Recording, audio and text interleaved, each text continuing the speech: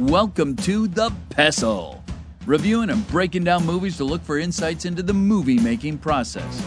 Hosted by Prometheus. It sounded like a good idea, but now you kind of regret it. Let's start the show. Welcome everybody to The Pestle. Today's show is brought to you by Pupper's Beer, the lager that rests in your lap but doesn't lap your face. Pop in for a Puppers. Welcome everybody to The Pestle. I am Wes. And I am Todd. And we are filmmakers who like to analyze films in the worst way possible, where we virtually get everything wrong.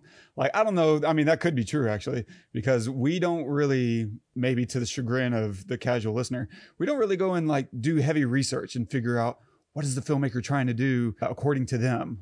What do the critics say? And what's the popular opinion? We don't really know any of that stuff. Instead, we're more interested in what is the movie presenting to us and what can we take away from just watching the movie, because I think that's a much more honest look, because someone might intend for a thing to say a thing that doesn't necessarily mean that that's what it's saying. And so I think if you strip something down, especially when it comes to art, and move away from assigned intention and instead look at the product of it and its impact, to me that's a much more interesting avenue to look at when it comes to whatever assessing art and meaning and whatever. Yeah, what do you think? Yeah, I totally agree. I mean, I think that there are some really wonderful aspects that critics bring to film. I mean, I think that they're a big motivator, and I think that it does matter eventually probably what other people think of a film, right? But when you're first discovering a movie or a piece of art in general, having it be as untainted as possible and have your reaction being as untainted as possible is kind of the goal, right? And then after you have that initial feeling, then getting all of the other bits and pieces from society, from critics and stuff, and they will affect you probably, but they won't affect you in a way that will take away from your first viewing experience, which is what the filmmaker intended in the first place. And as with any kind of art, the filmmaker might be trying to say one thing, but end up to you saying something totally different than to me. And so hearing all of the chatter from everyone and everything might change that. Yeah, so we try to work as much in a vacuum as we can, at least initially, and I like that. Yeah, and I really love what you said about, the ability to just watch a thing before consuming any kind of other outside opinions, because, yeah, it is nice to say, I know exactly how I feel about this thing because I did, like you said, consume it in a vacuum. And that's a really beautiful way to just approach something in an honest and unambiguous way, is just to say, well, how do I feel about it, instead of creating these expectations going into something can be kind of difficult depending on the medium, I guess. Maybe certain things and are worse the wear for it. Like, I think in ways that you might not anticipate, like going into, if someone just drops a new stand-up comedy special and you go into it blind, I think that's going to be a better experience than if someone starts telling you the jokes beforehand, right? It's like, oh, and he has this bit, about dragons and whatever. And you're just like, oh, okay. Or there's this really, and we can leave it at this, I guess, but there's this great moment from Jerry Seinfeld where he talks about doing a stand-up at, I don't know, as a charity or maybe just a regular show. And the way he gets introduced is, this is the funniest man in America. You're about to have the best time of your life. And he's like, I can't live up to that. Like, you set the bar way too high. And now, how do I live up to that? Yeah. And so I think there's something to letting something come to you organically instead of like false expectations or tainted. If someone says, oh, this is a terrible movie, you might now see it as a terrible movie because now you're looking for why it's terrible instead of, having that fresh experience. I don't know. So. Right. Yeah. Well, with that, we are covering A Quiet Place 2 today. So if you haven't seen the movie, it's out today, I believe. If you haven't seen it, please pause this episode, go watch it, and watch part 1 as well, because it's a direct continuation of that. And we're going to spoil, both films in this episode. For Scherzies, we'll talk about a few things. We'll touch very lightly on cinematography and some of the ways they framed horror for a PG-13 movie. We'll also look at a lot of the story and writing, some of the differences between part 1 and 2, things that worked really well in one, and maybe not quite as well in the other. We'll also discuss why sequels are really hard. They're very hard to do, especially, one is much better than the other, and other such stuff and things and stuff. And a quick synopsis of the film. Following the events at home, the Abbott family now face the terrors of the outside world. Forced to venture into the unknown, they realize the creatures that hunt by sound are not the only threats lurking beyond the sand path. Written and directed by John Krasinski. Cinematography by Polly Morgan. Starring Emily Blunt as Evelyn Abbott. John Krasinski as Lee Abbott. Millicent Simmons as Reagan Abbott. Noah Jupe as Marcus Abbott. Cillian Murphy as Emmett. And Jimon Hansu as Man on Island. Nailed it. Ronnie, what do we got? We got units headed out there now. EMS and fire. Whereabouts? I think up by Walker's Farm.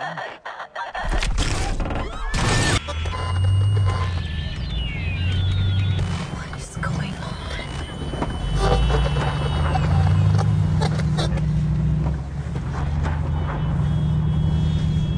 It's okay, baby. It's okay. Mom? Yeah.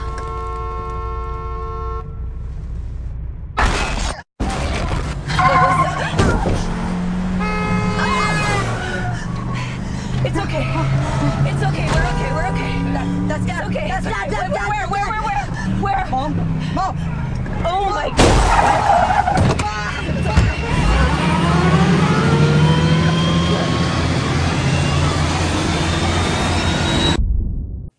So, I think you were the most excited person I know about the sequel. Like, this was appointment setting for us. Like, we bought our tickets weeks in advance, and we're dang near literally counting down the days. We did everything except have a part 2 calendar and marked off the days. And I'm just curious, like, how did it hit you, especially the day after? Like, we're a good 12 hours after the fact, and so I'm curious, how's it sitting with you? I mean, to be honest, I was underwhelmed. The beginning was really great. I love how they went, they started pre the first movie, and led into that movie. So I really like that. I always like seeing John Krasinski on the screen. But after basically the continuation of that scene, it was just very slow moving, which is okay. I'm not, the way that I'll phrase my experience with this would be it might be a great middle movie, right? It might be a really good, like, second part to a trilogy. But even then, I feel like everything that they did in the film, and I think we talked about this after as well, standing outside, I feel like everything they did in the film could have been done in the first half of the film, and then introduce some kind of, like, we knew what the goal was pretty early on, not right at the beginning, but about a quarter of the way in, I think, maybe a third of the way in, we realized, oh, okay, Reagan is going to try to go to this island and put the sound from her hearing device through the radio, right? And to help the world, right? To rid these creatures, to hurt these creatures. Okay, that sounds great, but we know it so early that it just feels like, okay, they need to be able to do that and that not work, right? Because we knew it so early, rather than not knowing what the solution was going to be until the very end. Like, thinking the solution is one thing, and then that doesn't work, and then they find the real solution right at the end that you don't expect. But we're expecting it the whole time, and so, or not the whole time, but a lot of the time we're expecting it. When she says, "Oh, I found," and yeah, there's a couple other holes too. So, like, she's able to track where the tower is, I guess, where the signal is coming from the radio. We don't really know how. I mean, I guess she's tracking stuff on a map when she's sitting on top of the silo. She's tracking the fires, that come out. So we see her tracking. There's a little bit of a preemptive kind of thing. Okay, she's like, you know, doing research, discovering stuff, trying to get knowledge of, like, you know, for whatever purpose. But then to just to also be able to track where a radio station is, I didn't really know how she could do that. I wasn't really informed that she is very knowledgeable about this. Maybe I needed to watch the first one again right before this. But even, did you watch it? Or no, yeah. I didn't. But that should not be a requirement to understanding what's happening in the story. Right. Like maybe it should be like, okay, just a little bit of a reminder that she's really good with this kind of thing. Right. Even you know, if it was said in the first one or not, it doesn't matter. Just give us a reminder that she's good at technical stuff. Right. Yeah. Because it's not like she's sitting on top of a silo and can see the radio tower. And so she's like marking it on the map. She can't see that. She can just see the fires, and that's what she's marking on the map. But now she's finding a radio tower. Anyway, so that aside, and we're just talking about, you know, plot points and things right now. I liked that it was centered around her, and she was the savior, the dad portion. You know, kind of like the continuation of her father. I like that a lot because the first one was all about her relationship with him. And so I like that they gave her that. I like that there is another father figure, but as I had mentioned to you, I just don't feel like he was built into either enough of a father figure or enough of not a father figure in order to play the role that, you know, I don't think he was trying to fill the role of Lee in this. He even says, "I'm not Lee, you are." And that's a very powerful line in the film when they're on the island. Very powerful. But I didn't have quite enough either backstory or exposition with Killian's character enough to really be invested in his survival and his journey with her, right? Like, so there was some weakness there, I think, too. And then the ending was, I mean, it just cut to black with her standing over, you know, the dead creature. And it was just lacking. It just felt lacking, man. It like, okay. So the thing that they had planned to do for 2/3 of the entire movie, maybe 3/4, they did. Okay. I mean, yeah, but now what? You know, I did like the things I did like were, I like how they showed Evelyn and Marcus and the baby at the same time that they showed Reagan trying to defeat the monster. Yeah. To basically save everybody. Right. I felt like, you know, very verklempt when they were trapped in there in the metal sphere and all that stuff. So I did like that. And I just love being in this world. I really, really do. But also I didn't feel like it was as quiet as the first movie. Interesting. You know, I'm going to go back and watch it again, but the first movie was just so jarring because it was just, I mean, most of it was nothing, at least no audio. And it was just painful, you know, painfully quiet. Maybe because it was the first one, but I kind of expected the same for the second one, but they're just being in Killian's bunker where they could talk more freely was like, okay, this feels safer. You know, even though we find out it technically isn't necessarily, it still felt safer. We felt safe as viewers, right? And the point is for us not to feel safe, even when they might be. And so yeah, I walked away. I mean, I enjoyed every minute of it. I thought it was still a strong film, and I'm gonna go see it again because I really want to. Because the reviews are stellar, and everybody is saying that this is really good. But I just felt there was a magic to the first one that this one didn't have. That it could have. It could have had it. You know. Yeah. Also the baby. Man, I love John Krasinski as an actor. I love him as a director and as a filmmaker. I think he's really, really good. But man, the baby felt like a weight, you know, not like a a beautiful, precious thing. I mean, there were some really good moments, you know, of like Marcus holding him and, you know, kissing the baby and trying to take care of him. And, you know, oh my God, when they're crying and he's locked in the shell. What do we call it? We'll call it the shell. Yeah. And he's locked in the shell. And I thought that was a really good touch that they don't tell us why the watch alarm goes off. They show us, like, you got to open the door because you can't breathe in there because it's airtight. They show us many times. That was really great exposition without saying anything. Mm-hmm. So then when it's a life or death situation, it really weighs on us. But there were a lot of things that just didn't quite hit for me in it. And those are just a few, but I think the more I watch it, I'm either going to see things that I didn't before, or I'm going to, in a good way or in a bad way, you know? Yeah. Also, I felt like, and I'll stop here, we saw a lot of the monsters. Yeah, we saw a lot of the monsters. And part of the amazing thing about the first one was that we barely saw any of them until the end, really, right? And when we did see them, we saw pieces of them, not like full on, you know, very much. Yeah, I mean, I think the opposite. I would prefer more monster, because at a certain point, once you've already shown us the monster, or the first film was all about, you know, what is this thing and how does it operate? And once you've kind of revealed those cards, I think the only thing you can do now is just throw more of them at us, because that same level of tension is evaporated. Like, you can't regenerate the mystery around this thing that we already understand.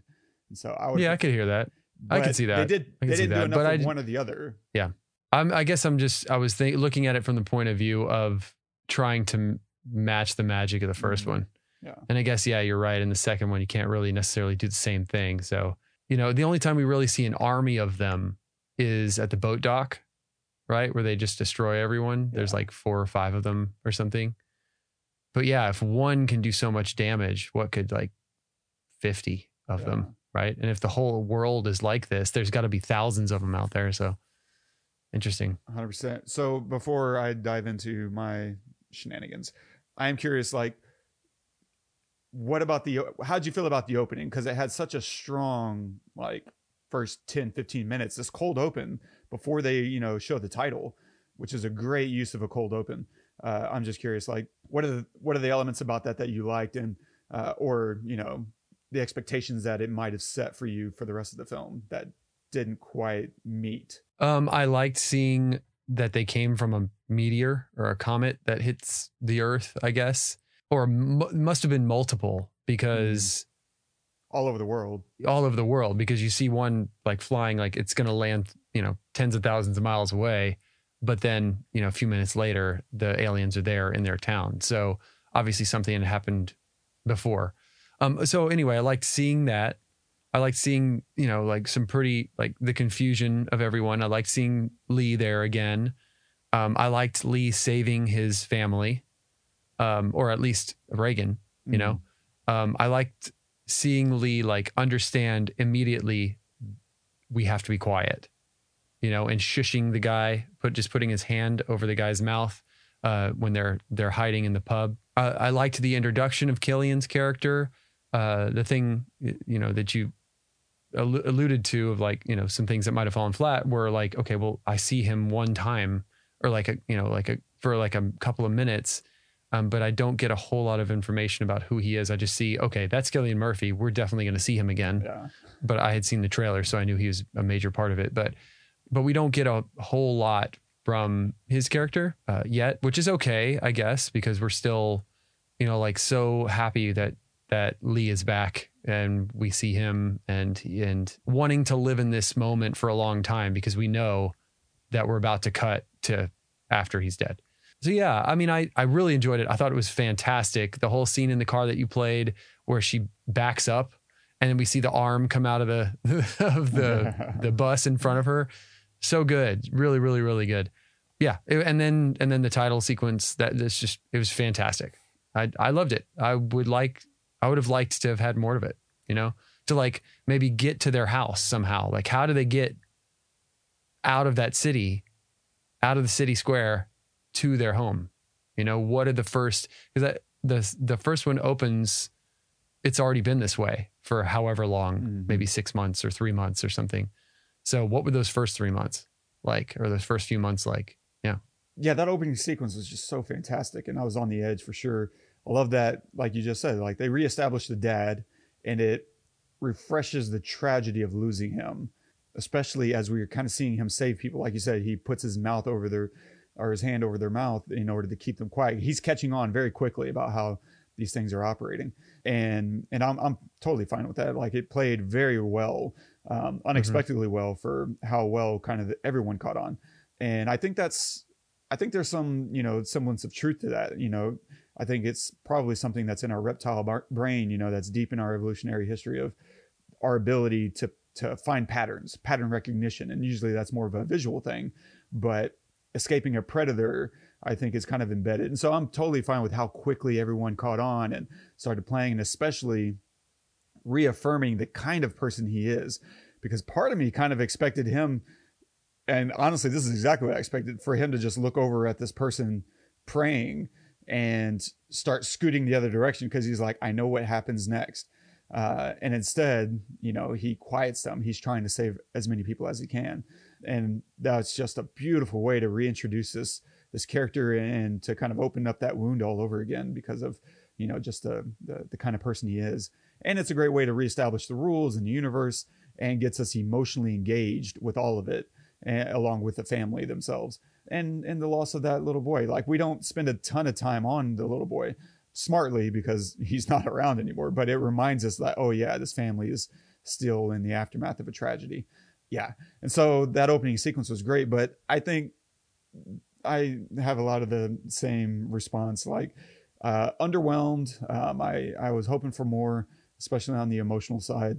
Yeah, I don't know. Maybe I'll just scrub through my notes, because I literally sat in the parking lot for half an hour just hashing out all the things that I was feeling and thinking throughout the film.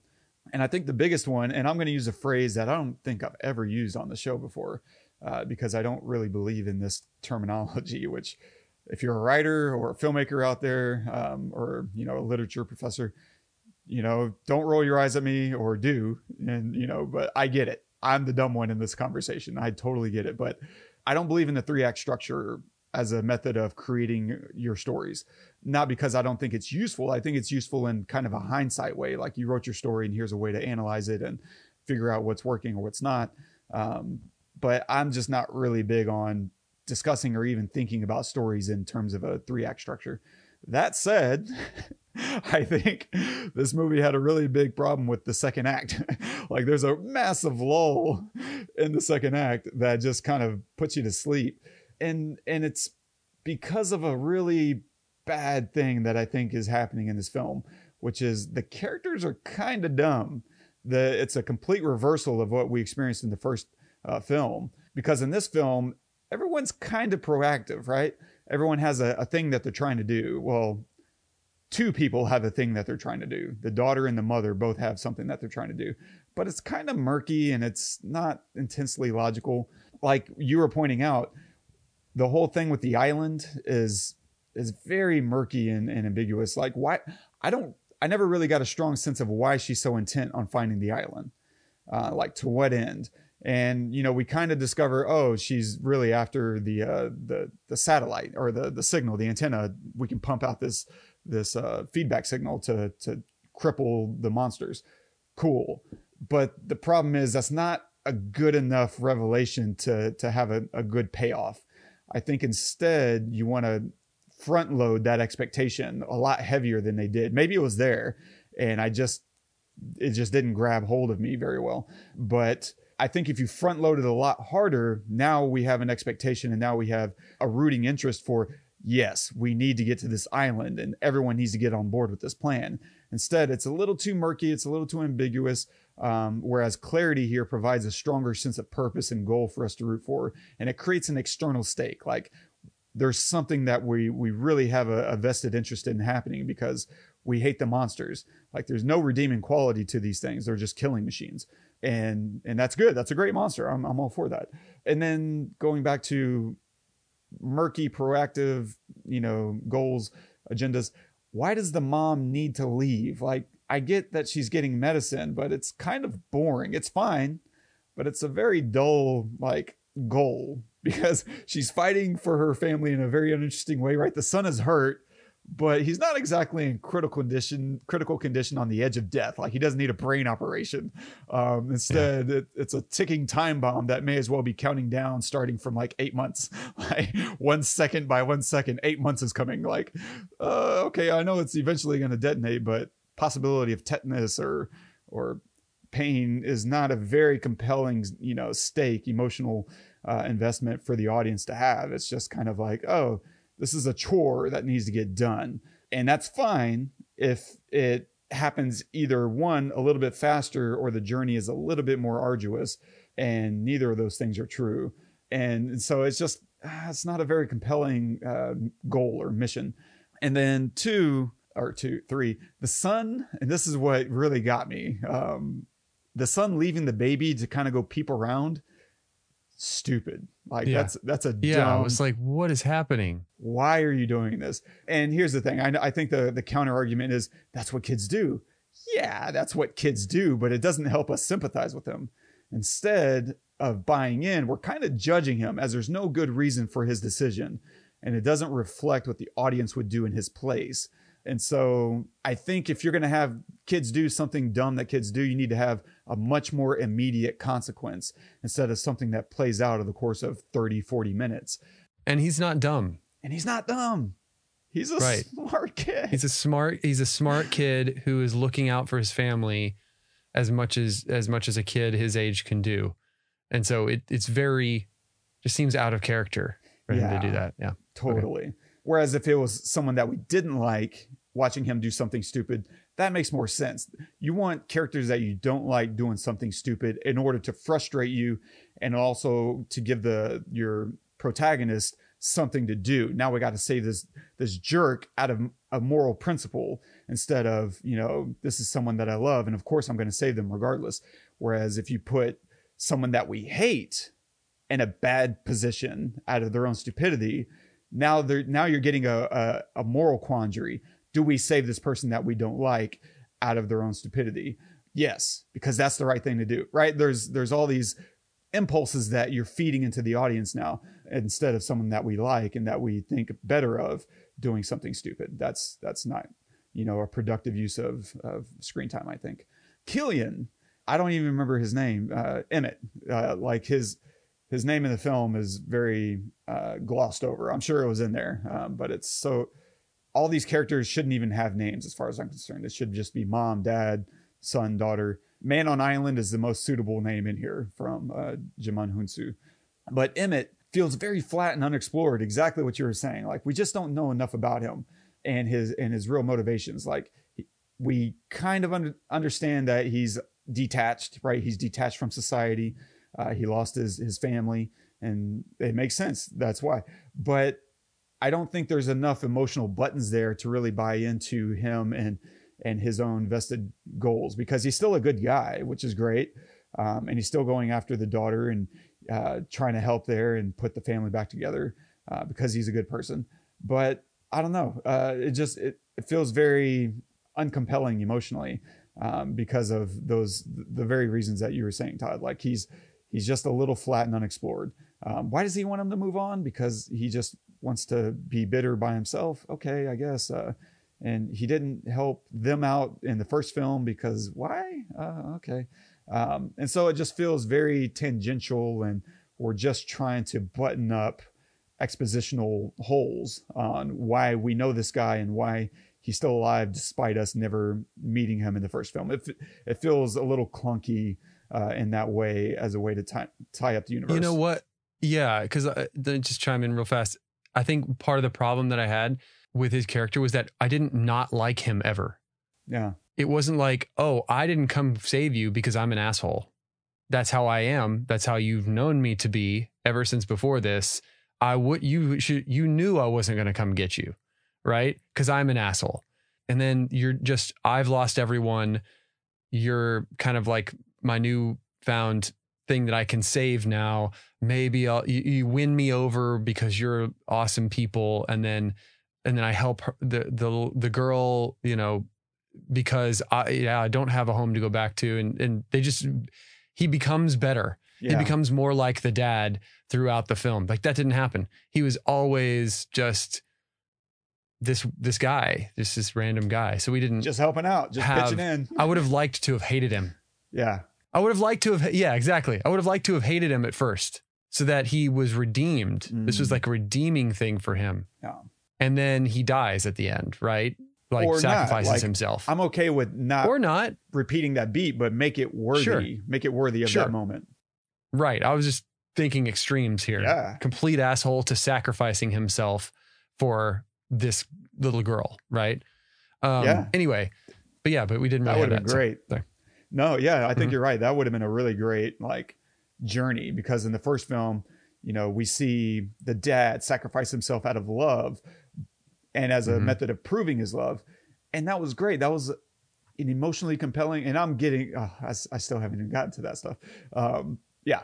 And so instead of clear motivations with any of the characters, we're kind of left just watching these characters move through the world, because, and that's a problem, just because you want stronger characters with bigger opinions and bigger conflicts. And none of that is really just in here, because she gets him to buy in a little too easily, and they get to the island, they buy in a little too easily. Like, it's all just very milquetoast. It's very, you know, lacking in strong internal conflict between the characters themselves, not even, you know, getting into the world conflict. Just the interpersonal drama is very light, if there at all. And so it's not a bad idea if what we discover is compelling, right? If you want to have a slow, compelling thing, that's fine. Like if we get to the island to discover that, you know, they've figured out a way to, I don't know, or that the island is being controlled by a master monster that's controlling all these other, you know, things. That's a good thing to reveal at the last minute. But there was just nothing really compelling about it, right? The emotional stakes are absent, and we're just left with people trying to survive. And then at the end, when we ended part one, the mom, we left off with her being like a badass, ready to take over the world. And in this film, she suddenly became somewhat complacent and fearful, and she could have been driving the story all along, alongside her daughter. That's a really strong 1-2 punch, because her daughter had a pretty strong personality in the first film, and she still had a strong, you know, perspective in this one. She just didn't have a lot to push against. You know, there wasn't enough going up against her other than the monsters themselves. And instead of, you know, putting the mom and daughter together to explore their emotional history, and maybe there's now a fallout between the mom and daughter about what happened to the father. Like, there's a really good stakes within the family to explore there that they just left completely on the table, because instead of that, they tried to put the daughter with another dad figure, and the dynamics weren't driven by any real powerful commentary between the two. Instead, it was just a matter of, like you said, she becomes, you know, the replacement in her family of the dad. And that's just not a very compelling argument either that they made, and maybe at all. Maybe there's a better version of it, you know, that they just didn't tap into, but this certainly was not it. And I don't know. I think that kind of brings me to the core problem that I think is here, which is a lot of the beats are very similar to the first film, only less exciting. Like, we don't really explore the world beyond what we've already seen, except with less emotional investment. We already know the monster's weakness and strength, and what the first film did really, really well, excellent, perfect. This one did not. And so the first film played in contrast perfectly, like using contrast. The use of contrast was perfectly executed, right? The monster's strength became its weakness. Its sensitive hearing became its pitfall. The daughter, thinking that her dad's push for her hearing aid was his judgment against her, and how their brother, you know, passed in the opening of the first film. And now, you know, became the salvation of the family. It became a demonstration of his love. Like, that's a very powerful turn in the climax of the film. That's a great use of this object, this thing, as a source of conflict and a source of resolution. Like, what a beautiful way to contrast, you know, all these elements in your story. And part one was a metaphor. God, the entire world was built around a family who could not communicate with each other, which was absolutely paralleled with the monster's ability to listen and wait for them to do so and kill them for the effort. Like this family who has this emotional baggage that they can't deal with within each other is reflected and echoed in the world itself, waiting for them to try and do it so that they can kill them. Like, that's just beautiful. That's a beautiful metaphor. And then, of course, the resolution of the film perfectly overlapped the emotional journey of the daughter, her journey of understanding my dad, whatever. He doesn't like hate me and blame me. Instead, he's trying to help me. And that thing became the solution for not just the external problem, but also the internal resolution of your main character. God, that's perfect symmetry and storytelling. And so part 2, let's look at, with all that in mind, let's look at part 2. There was no emotional journey. Like, there was the promise of one, and I think they could have tackled any number of avenues that we've already kind of hit on. But I thought the one that they were going for, which they just set up on a tee, was when Emmett set the table with anyone who survived is not someone worth saving. Wow. That's a thesis right there. We have a thesis. And what they could have done, what I expected them to do, was to show us why he's right. Mm-hmm. And then at the end, prove why he's wrong. That's everything you want. Instead, we do eventually run into a group of evil people. And we don't really, I mean, they're just kind of a normal evil. Like, there's nothing really great about their duplicity. And instead, Emmett uses the monsters to kill them, which was great. That's a fun new wrinkle in this universe. One that I was completely anticipating, for sure. But I wanted to see that. My problem with it, on the other hand, is that you have these bad guys who set a trap and didn't know how to handle the result of their trap. Why should they be floored or surprised by monsters coming out of the woodwork when noise is made through these bells? That should have been a part of their, like, when this happens, if this person triggers this thing that we set up, we know how to deal with it. And instead, it became their undoing, and that felt very underthought. It still worked because it's this carnage, and we hate these people because they're trying to kill our friends. But I think there was more to squeeze out of that dynamic. And maybe it was a little underthought in the execution of it.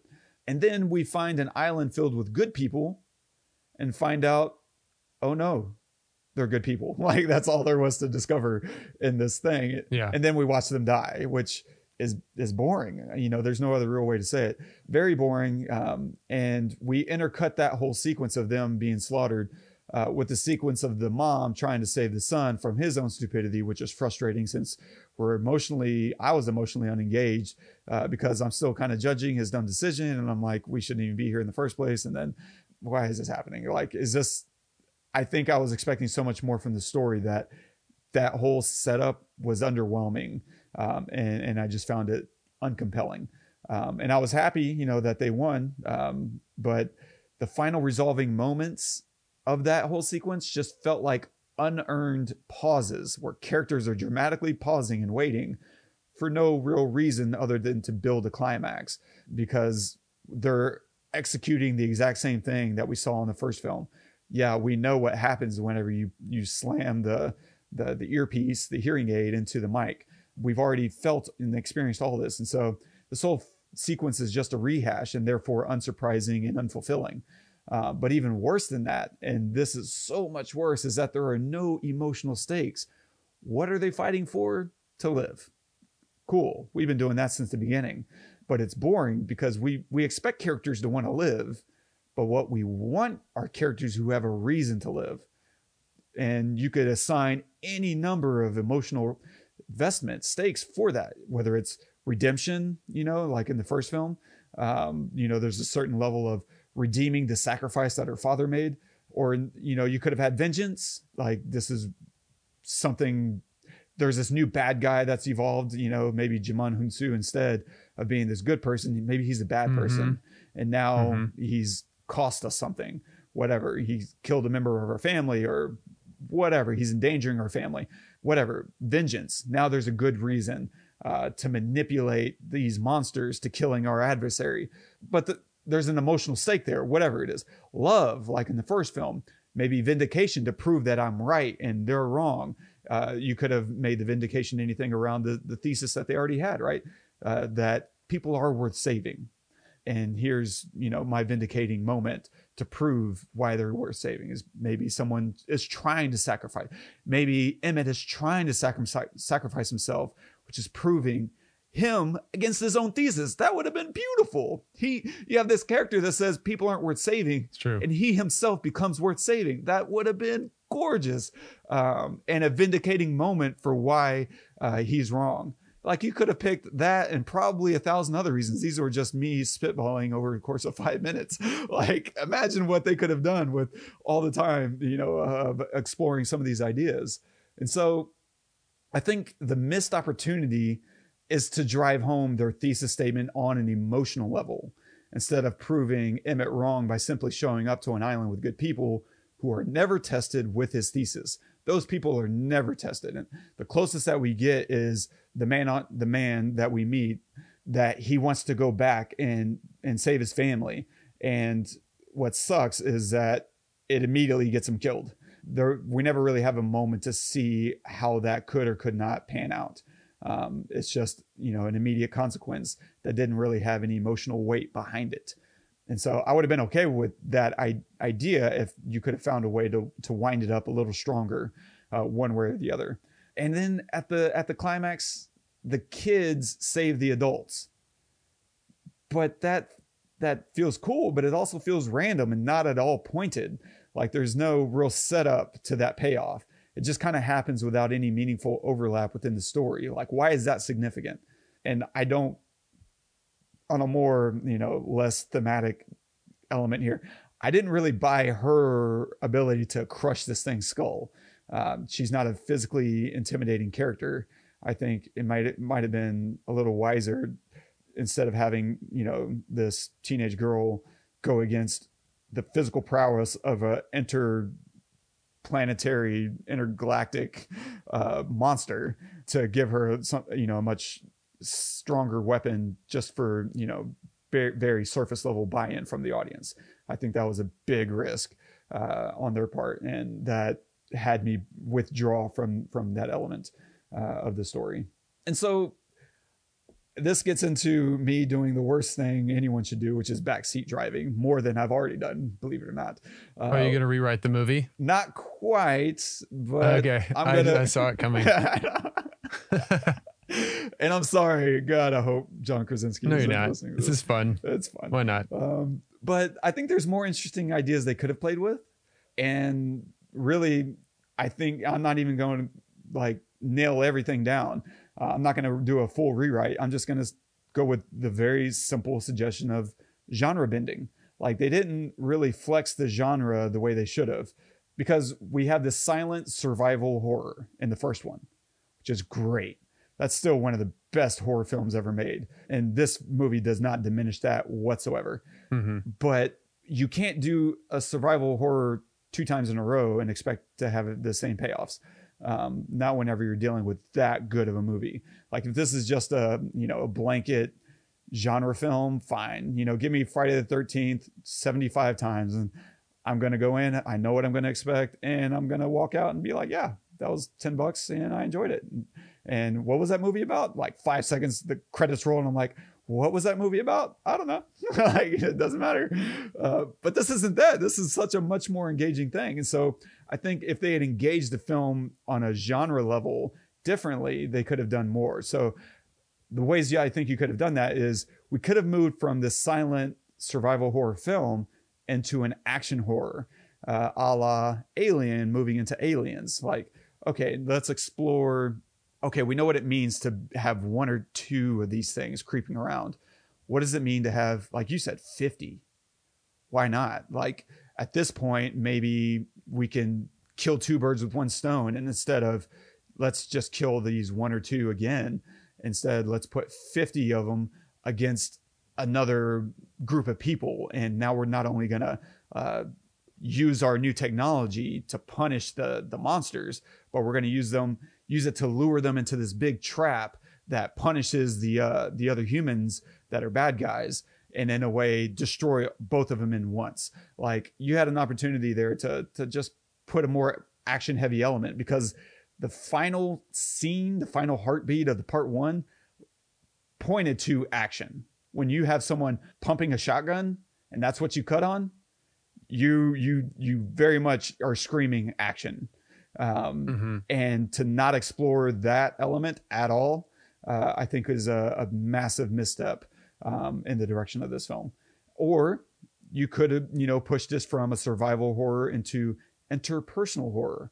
How has the monsters affected their community on a personal level? They kind of like hinted at it, but we didn't really explore it in any meaningful way other than 4 or 5 minutes max.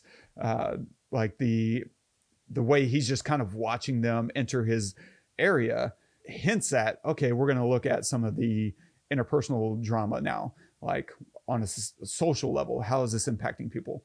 But it was very fleeting. Like we set it up and then we just kind of walked away. Like there was no hit. And in that way, ironically or coincidentally, I would point to something like a 28 Days Later, using zombies as a setup for social aspects of humanity. And I say coincidentally because of, Cillian Murphy is in 28 Days Later. Or, we could have went from a survival silent horror to an alien invasion horror. What else may be coming after the first wave? Are these pets? Are they like cleansing the earth of competition? Are they some kind of virus? Are they mutating the land? What's their bigger function? I think there's other space to explore the evolution of what these creatures indicate. Like, what are the implications of these creatures in and of themselves? You could have explored that a little bit more. What are those meteors that they're coming in on? I don't know. There's space to explore it. I'm not saying that's the best version of this. You could have went from survival to cultural horror. Like, what does society look like after living through this? Are there animals left alive? Like these things we saw in the first film, they killed like that raccoon, right?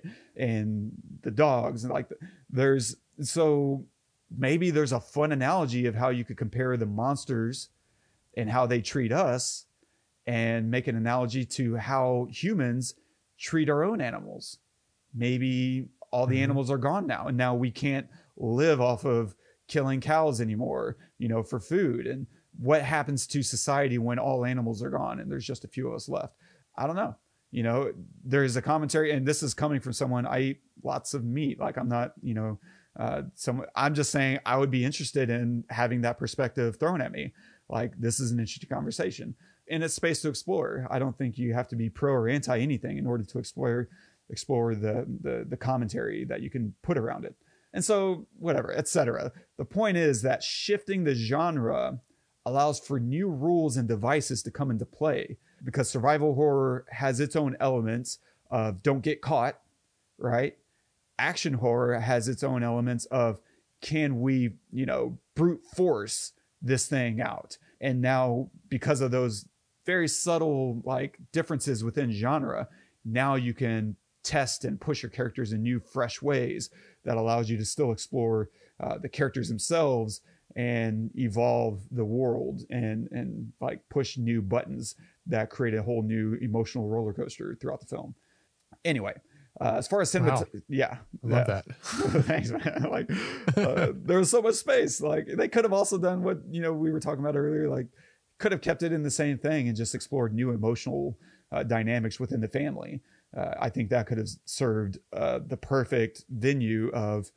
And I didn't really have any notes on this, but it is hard to write sequels because the problem is the things that people loved about the first one, you don't want to move too far away from in the sequel.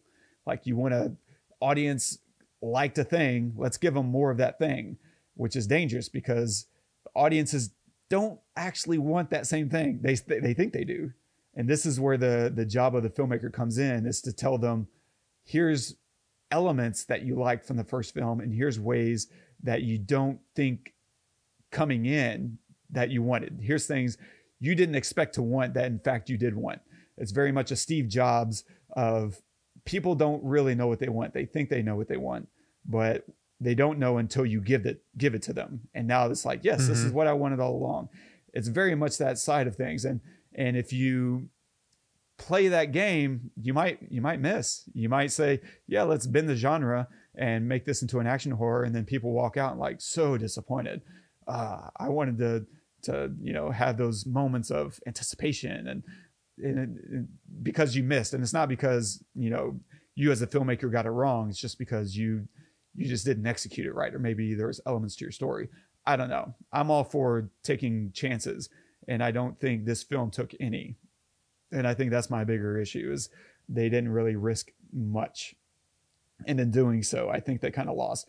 And that's not to say, I don't think this is a bad movie. It's a fine movie. Like I enjoyed it. I wasn't disappointed, with the time spent.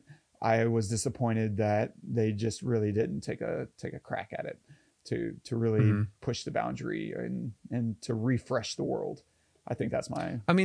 Yeah, I agree with 99% of that. I think that they did take risk, a lot of risk. I mean, they're risking, their lives in general, specifically, but like Regan, for example, didn't have to go look for that radio station. She didn't have to go by herself either.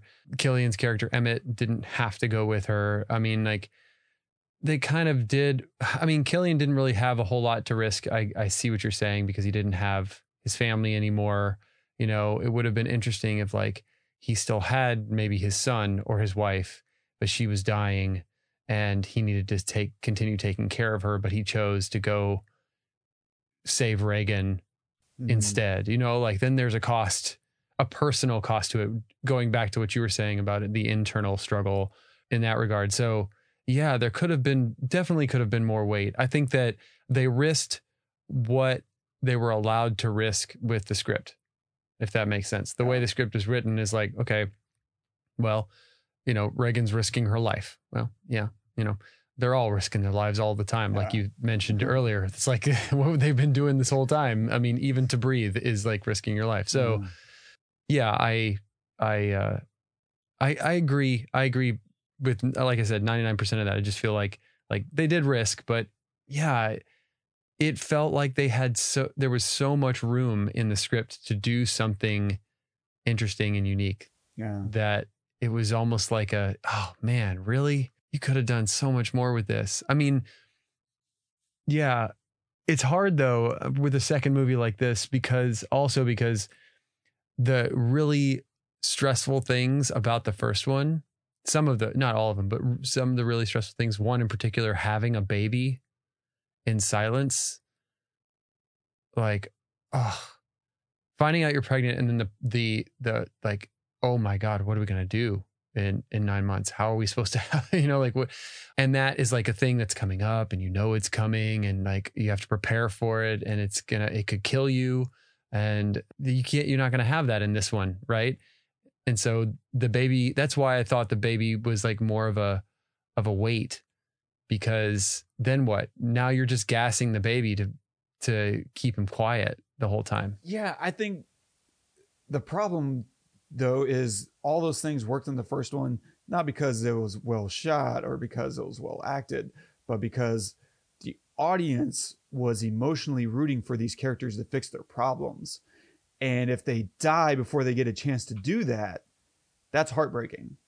Yeah. When you want something to emotionally get resolved, when you're like, apologize or tell her how you feel, and then a character is about to get killed before they ever had that moment, then you're just really torn up about it. Like, I don't want that stuff to happen. And in this film, there was no conflict. There was no conflict between the characters that gave you this emotional investment of, I need to see these people live so that they can, fix their issues with each other. And so it doesn't matter how they played out any of the other stuff. I just didn't care because there was no conflict. I mean, in the first one, their son dies. Yeah. Nobody dies. Right. In this movie. Yeah. There was no no main cost. character dies in this movie. I mean, Djimon Hounsou's character died, but we know him all of 5 minutes. Like, he didn't even have an afterthought a name in this film. Didn't even have a name. Like, kill off the only black guy. It's like the thing that you don't do these days. While you're saying that, shout out to our man Aaron D. Alexander for stunt doubling for Djimon Hounsou. Like, that's freaking dope, bro. Yeah, we saw your name in the credits and tried to take a picture. I couldn't get my phone out fast enough. I'm not quick enough on the draw. But yeah, it was awesome. And we saw your moment, and we think we saw your moment. Yeah. It was pretty clear. I didn't know if you were going to be mad at me or what, but as soon as it happened, I turned to you and I would like hit you on the shoulder like that's Alexander. Yeah. Anyway, and I was like, oh yeah, you're right. It was such that was perfect. Mm-hmm.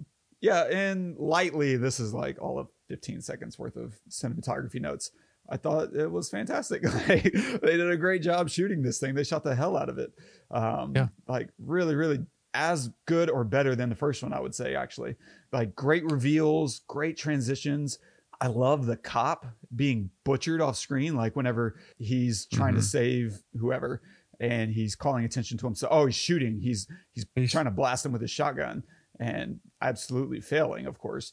But I love that transition because we're I don't even know what to call it. We're dollying back, and as the monster reaches him, we boom down behind the cop car, the patrol car, to reveal the son who's hiding, on the other side. And so we see his reaction, and that's the kind of stuff you want to do for a PG-13 film, which is shoot it dark so that you can't really see the violence. Like on the docks, whenever the evil people get killed, that all happens in the dark, right? You can hide the violence and still get your PG-13 rating. You don't have to see limbs being severed and blood flying everywhere. You can mask it pretty well. And here we get to hear with the cop being killed in the opening, and yet another black man getting killed for the white man. What the hell, man? No, I'm just being funny. But what's nice is we get to hear the kill. We get to see the car being rocked and the reaction to the son listening to, his friend being killed and trying to just keep it together because he knows if he says anything, that's his life on the line next. I love the reveal of the son speeding around the corner to get snared in the bear trap. Like that was a beautiful shot, and it had absolute maximum impact on both of us. Like I saw you reel just like I did because his foot gets caught in that bear trap, and there's just this very quick like ramp up to feeling what he's feeling in that moment because it happens and you're like, what happened to him? What? Oh god, and they just shot it to maximum effect. I will say, I'm glad you mentioned that moment. I will say probably the most powerful moment in the film for me because of Emily Blunt's performance in that moment. I mean, obviously Noah was amazing in it. Yes. Like the agony, you could see it on his face. Yeah. He was hurt. But to be a parent watching a child be in such agony and have to ask the child to be quiet, to beg, because it's going to kill all your family. Like that is, I mean, obviously it's a very unique, situation. I think that most of the time, like my daughter cut her finger a month ago or something, and it was hysterics. I mean, it was like the end of the world. Right. And, but we were in our home and I was able to just hold her and let her be as loud as she needed to be for as long as she needed to be. But in that scenario, like to have that, I mean, obviously you need them to be quiet because, you don't want to die, but to have to ask your child, I know you're in agony, but stop, that's a really, really hard thing to do. Like, I can't imagine holding my daughter in my arms saying, please be quiet, when she's bleeding all over the place, like that's hard. That's rough. That whole scene there was incredible. And then I always forget names. Reagan grabbing was it Reagan who first did the speaker? And that moment, I guess, when Marcus is hurt and that first creature comes. Yeah. Right. Mm-hmm. That whole scenario, that whole sequence, because we hadn't seen them use the speaker yet. True. We didn't. We knew what it was for, but we didn't see it. I was going to ask you how you felt about that because I didn't understand how amps work. I was like, does that not need electricity? It needs electricity. Okay, but I was thinking maybe she grabbed a battery. Yeah. I don't know. I really don't. she cut the power cord off the speaker. Right. She grabbed a microphone that she then plugged into the speaker that didn't have any power running to it. And did that mic to you look like Phantom Power mic or not? There might well, it's one of those mics where you push down a button. It's like a talkback mic where you push down a button, and so it might be powered. And if it is powered, maybe there's an amplifier within the microphone itself that just sends the power into the speaker. I don't know. Okay. Usually the power doesn't come from the microphone. Usually it comes from the inner workings of the amplifier. Which had its power cut. So I don't fully know. For me, I was mostly fine with all that just because I don't know how that stuff works. But I was curious if that pulled you out at all. If you're like, that's not how that stuff works. That was the first moment where I was like, I don't understand. Okay. Like that we're in the film. I was like, wait a minute, something just happened. You know what I'm saying? Yeah. Yeah. The whole first 15 minutes or so are amazing. You're loving it. And now we're back in the world. This is post Lee dying and post them figuring out the sound is the key. And she goes back in the room. We see the dead monster. And we're wondering what Evelyn is looking for in the water. Oh yeah, it's the tank. Okay, cool. Got it. Okay. That makes sense. But then she cuts the cord. And when she cut the cord, I thought, okay, what is she doing with this? She's going to do something else. But she didn't do anything else. She just grabbed the microphone. Yeah. And I thought, wait, is this movie taking a turn?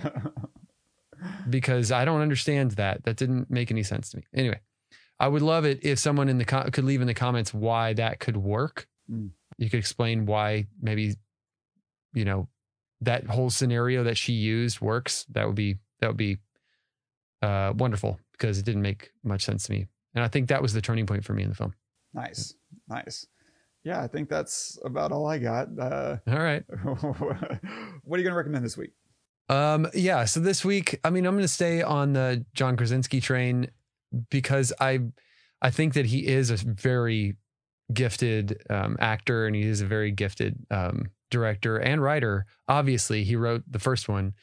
And I want him to win, he's just this guy that you just love. You can't help but love the guy. And I did enjoy the movie. Wasn't super crazy about it, but I'm going to stay on the John Krasinski train and go with the pilot for The Office, the TV series, just, because I love that series so much and I loved his character so much. And it was his first real breakout.